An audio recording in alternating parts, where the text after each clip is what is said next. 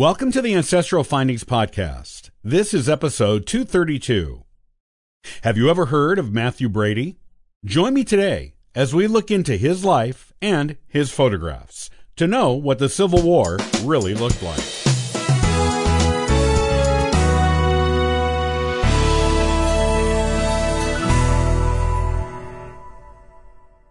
Mathew Brady was a photographer whose work is quite well known and famous today.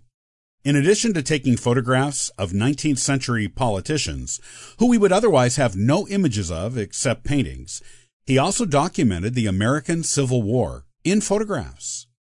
In fact, the Civil War is the first war to be documented and disseminated to the public via newspapers using photographic accompaniment.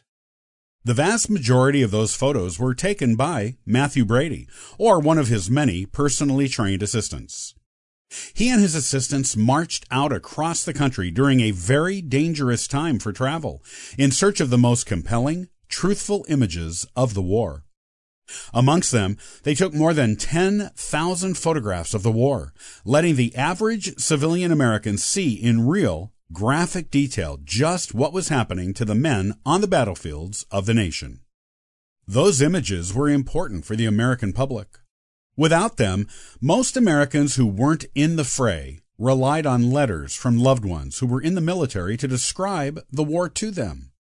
Naturally, most men wouldn't want to overly concern their wives, mothers, daughters, and sisters, so they often downplayed just how difficult the conditions were and how gory the conflicts between North and South could be.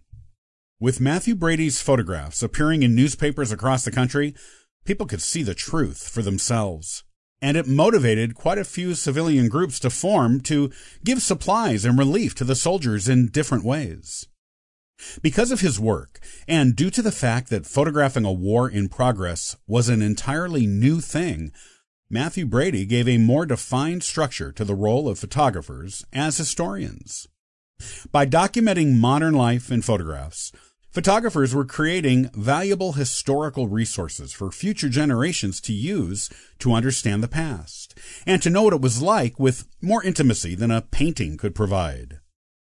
Because of him, photography became a powerful tool in the world, not just for family photos, but in politics, society in general, and the culture of the times and places in which the photographs are taken. This is still true of photography today in the digital era. Photography was officially invented by Louis-Jacques Mandé-Daguerre in 1839. That is the same year Brady left his home in upstate New York and his Irish parents to come seek his fortune in New York City with so many others. He worked briefly in a department store as a clerk and then made jewelry cases, including those in which early photos, called daguerreotypes, were displayed. In 1844, he decided to get in on the photography craze himself and opened his own studio at the corner of Broadway and Fulton. As an expert marketer, Brady was soon recognized and sought after as one of the best-known photographers of the era, attracting high-profile clients. He was even mentioned in the first issue of the New Photographic Art Journal in 1851. The article on him in the new journal described Brady as a fountainhead of the new photography business. He also won a gold medal in a prestigious photography contest in London that year. Interestingly, the other two winners in that contest were also American photographers. He expanded his business to include paper prints as well as daguerreotypes, moved his studio into a more luxurious one, and even opened a second studio in Washington, D.C. In this location, he was able to attract prominent politicians, and his famous 1860 photograph of Abraham Lincoln is considered instrumental in making Lincoln a more famous and recognizable figure nationwide. Brady's photographs were beginning to have actual influence on current events, and this just increased his reputation and desirability among the elite as a photographer.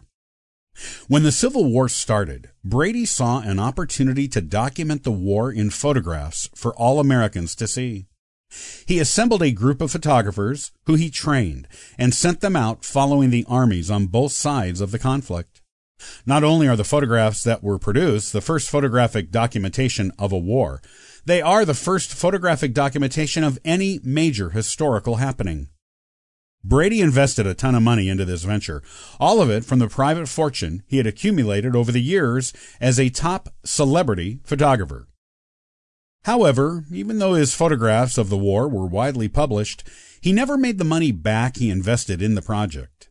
Newspapers couldn't afford to pay him what he needed to recoup his financial losses, and as a result, he became nearly destitute after the war, without even enough money to continue operating a prestigious photography studio.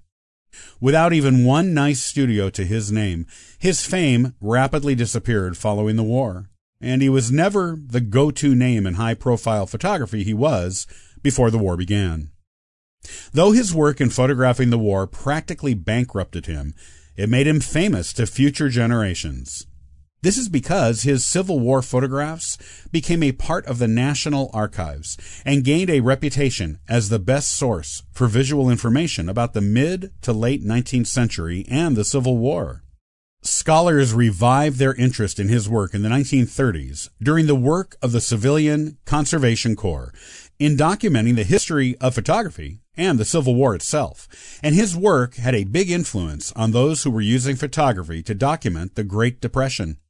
In fact, Mathew Brady was their inspiration. Today, Mathew Brady is once again the famous photographer he was before he began his Civil War photographic documentation project. He would likely be very happy to know that his name, fame, and excellent reputation live on among photographers and historians alike. He provided something unique to history, the photographic documentation of a war and distribution of those photographs to the public while the war was happening. His name will always have a place in American history because of that valuable project.